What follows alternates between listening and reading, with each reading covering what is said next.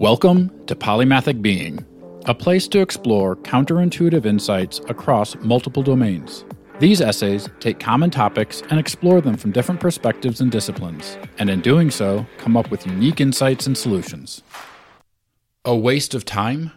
The history of time and daylight savings. Today's topic is a historical exploration of daylight savings time. We dive into the history of time, the surprisingly inconsistent application of daylight savings time throughout history and across the world, and explore ideas for how we could better align our time zones to our advantage. The history of time. Exploring daylight savings time needs to start by looking at the origins of timekeeping itself. Throughout history, our precision in measuring and marking time has improved in fidelity and capability in measurement. Originally, you'd mark it as simply morning, noon, evening, and night. As the need to segment time increased, humans started to apply improved measurement systems that left their lasting legacy on our clocks today. For example, if you ever wondered why we have two 12-hour segments that are further divided by increments of 60, we have the ancient Egyptians and Babylonians to thank due to their duodecimal, or base 12, and sexagesimal, or base 60, numeral systems. While it might seem simpler to count by base 10, which is our main numbering system today, back in the day, base 12 was created by counting on our fingers as well, except you'd use just your thumb on your finger joints to keep count, and since you have 3 joints on each finger, this leads to base 12 counting. The minutes and seconds come from the Babylonians' sexagesimal system for astronomical calculations. The base of 60 was created because it's the smallest number divisible by the first 6 counting numbers, and by 10, 12, 15, 20, and 30. We see this impact not only on time, but also in geometry, where a circle has 360 degrees. However, before precise timekeeping, these measures were split into 12 daytime and 12 nighttime hours, which work around the equinoxes, but expand and compress towards the solstices and back over time. The 12 summer daytime hours were longer, whereas the 12 winter daytime hours were shorter, with the inverse for nighttime hours. While there's a steady progression in incremental, equal-hour timekeeping, with advances over the years from water clocks to incense clocks and many others, it wasn't until the invention of mechanical clocks in the 14th century that we began to have more clearly delineated and consistent time. Yet, until this point, this precision still really only mattered for religious organizations, and specifically the Catholic Church, in their Liturgy of the Hours, also known as the Divine Office, which demanded more precise timekeeping. This is one of the main reasons why most of the first clocks were installed in churches. They helped to regulate the daily schedule of prayer and services for the clergy and the faithful. They were a symbol of prestige and wealth for the church and its patrons, and they provided a public service to the community by displaying the time. The English word for clock first appeared in Middle English and can be traced to the post-classical Latin clocca, or bell. The precision of time was a benefit for the local community, but this precision was dialed by the solar noon at their location. This worked well until travel and communication became fast enough to require more standardized time zones. The history of time zones. Time zones weren't needed until the establishment of faster transportation, specifically trains, and the subsequent need for consistent time for arrivals and departures. We can thank the punctual Brits for this because the slight differences in local time between cities would create issues, since trains were fast enough that 9 a.m. might be 10 minutes different between east and west train stations. Therefore, the Great Western Railway established common railway time in November 1840, and by 1847, most railways were using London time, which was set at the Royal Observatory in Greenwich. An interesting artifact of the transition from local to standard time exists on the Corn Exchange building in Bristol, England, whose clock, originally installed in 1822, has 2 minute hands, just over 10 minutes apart, showing both Greenwich Mean Time and Bristol Local Time. The use of a standard Greenwich Mean Time is actually older than railway time and was essential, not for timeliness, but for maritime navigation, where the measurement of longitude was a tough problem to solve. Determining latitude was relatively easy because it could be calculated from the altitude of the sun at noon, but there wasn't a solution, other than dead reckoning, for longitude, that is, eastward or westward location. In July 1714, the British Parliament passed the Longitude Act, and this established a Board of Longitude, which offered a £20,000, or equivalently £3 million prize today, for the person who could invent a means of calculating longitude. John Harrison took to the challenge and invented an accurate timepiece that could be used to compare local time to Greenwich time. He produced his working chronometer in 1759, which allowed navigators to know precisely where they are, east and west, by comparing the time differences. This method was critical to the success of Captain Cook's circumnavigation in 1772.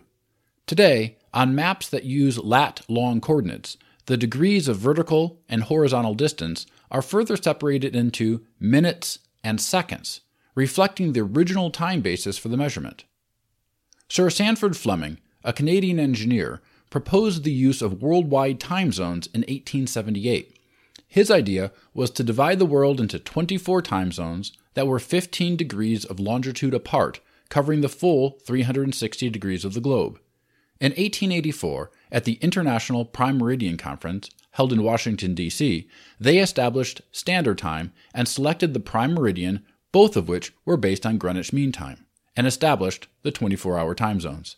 This created 4 time zones in the United States, whereas before there were over 144 local time zones in North America alone.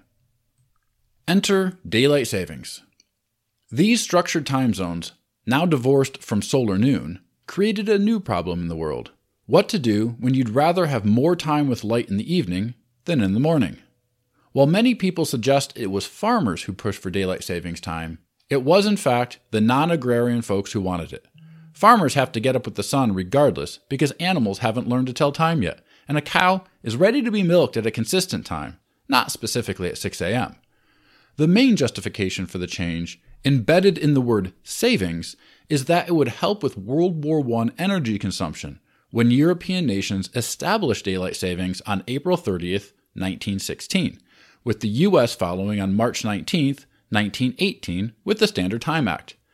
This act was so unpopular in the U.S., however, that it was repealed in 1919 and wasn't reinstituted until February 9, 1942, and called wartime during World War II.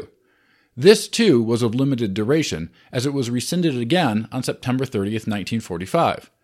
It wasn't until January 4, 1974, during the energy crisis of that decade, that President Nixon signed into law the Emergency Daylight Savings Time Energy Conservation Act of 1973 and formally established daylight savings again.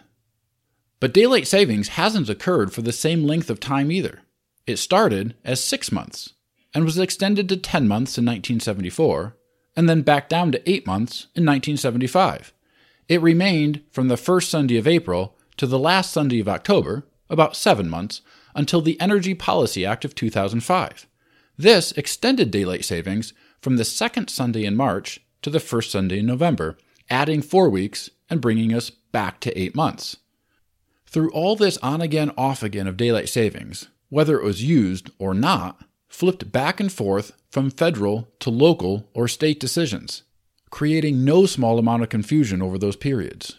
In fact, daylight savings isn't consistent even now, with Arizona, where I live, not following it.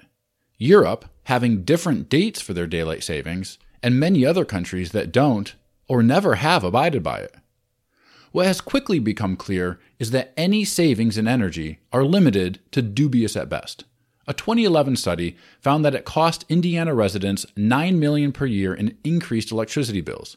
A 2008 report by the U.S. Department of Energy concluded that extending daylight savings by 4 weeks saved only about 0.03% of electricity consumption for the year. And a 2016 study by researchers at Yale University and the University of California, Santa Barbara found that daylight savings time increased residential energy use by about 1% on average. What is also clear is that there are significant productivity losses for businesses each time we switch. A study by Kumara Economics and Analytics estimated that daylight savings time costs the U.S. more than $430 million a year. Another study by researchers at Cornell University found that daylight savings time increased workplace injuries and decreased productivity in the mining and construction sectors.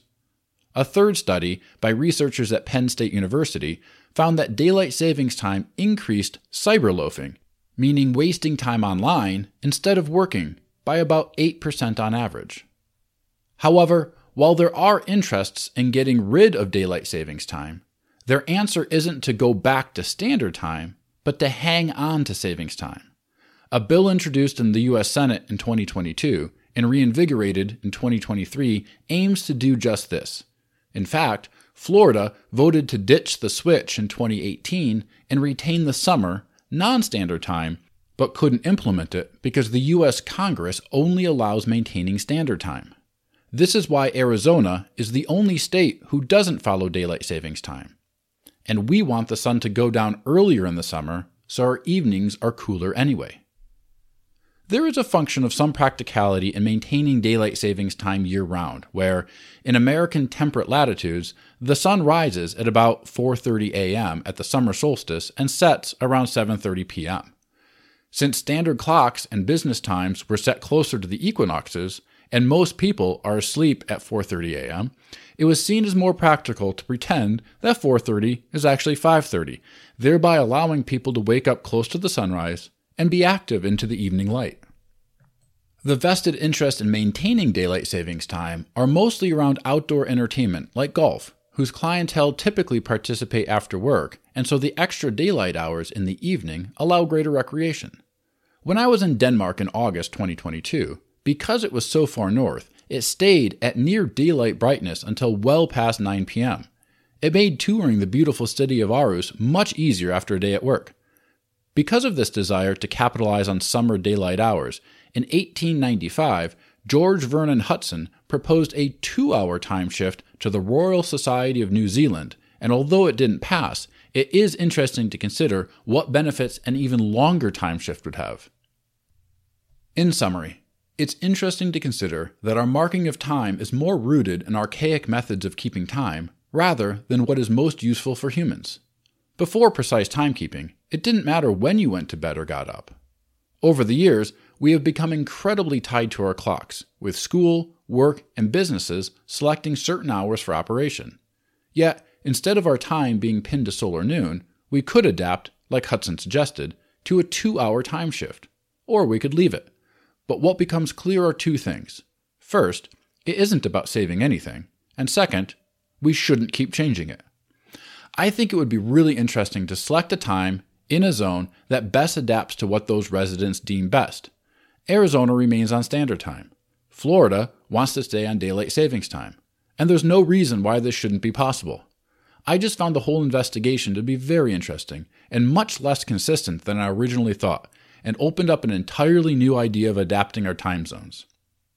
If you go to this essay on polymathicbeing.substack.com, there is a poll at the end that I'd love to see your vote on. Would you rather keep daylight savings as it is, stay on standard time all year, stay on daylight savings all year, give us 2 more hours of daylight, or other, and please comment with your idea. Thanks for listening to Polymathic Being. We'd love for you to subscribe on Substack at polymathicbeing.substack.com, where you can read, comment, and share these essays.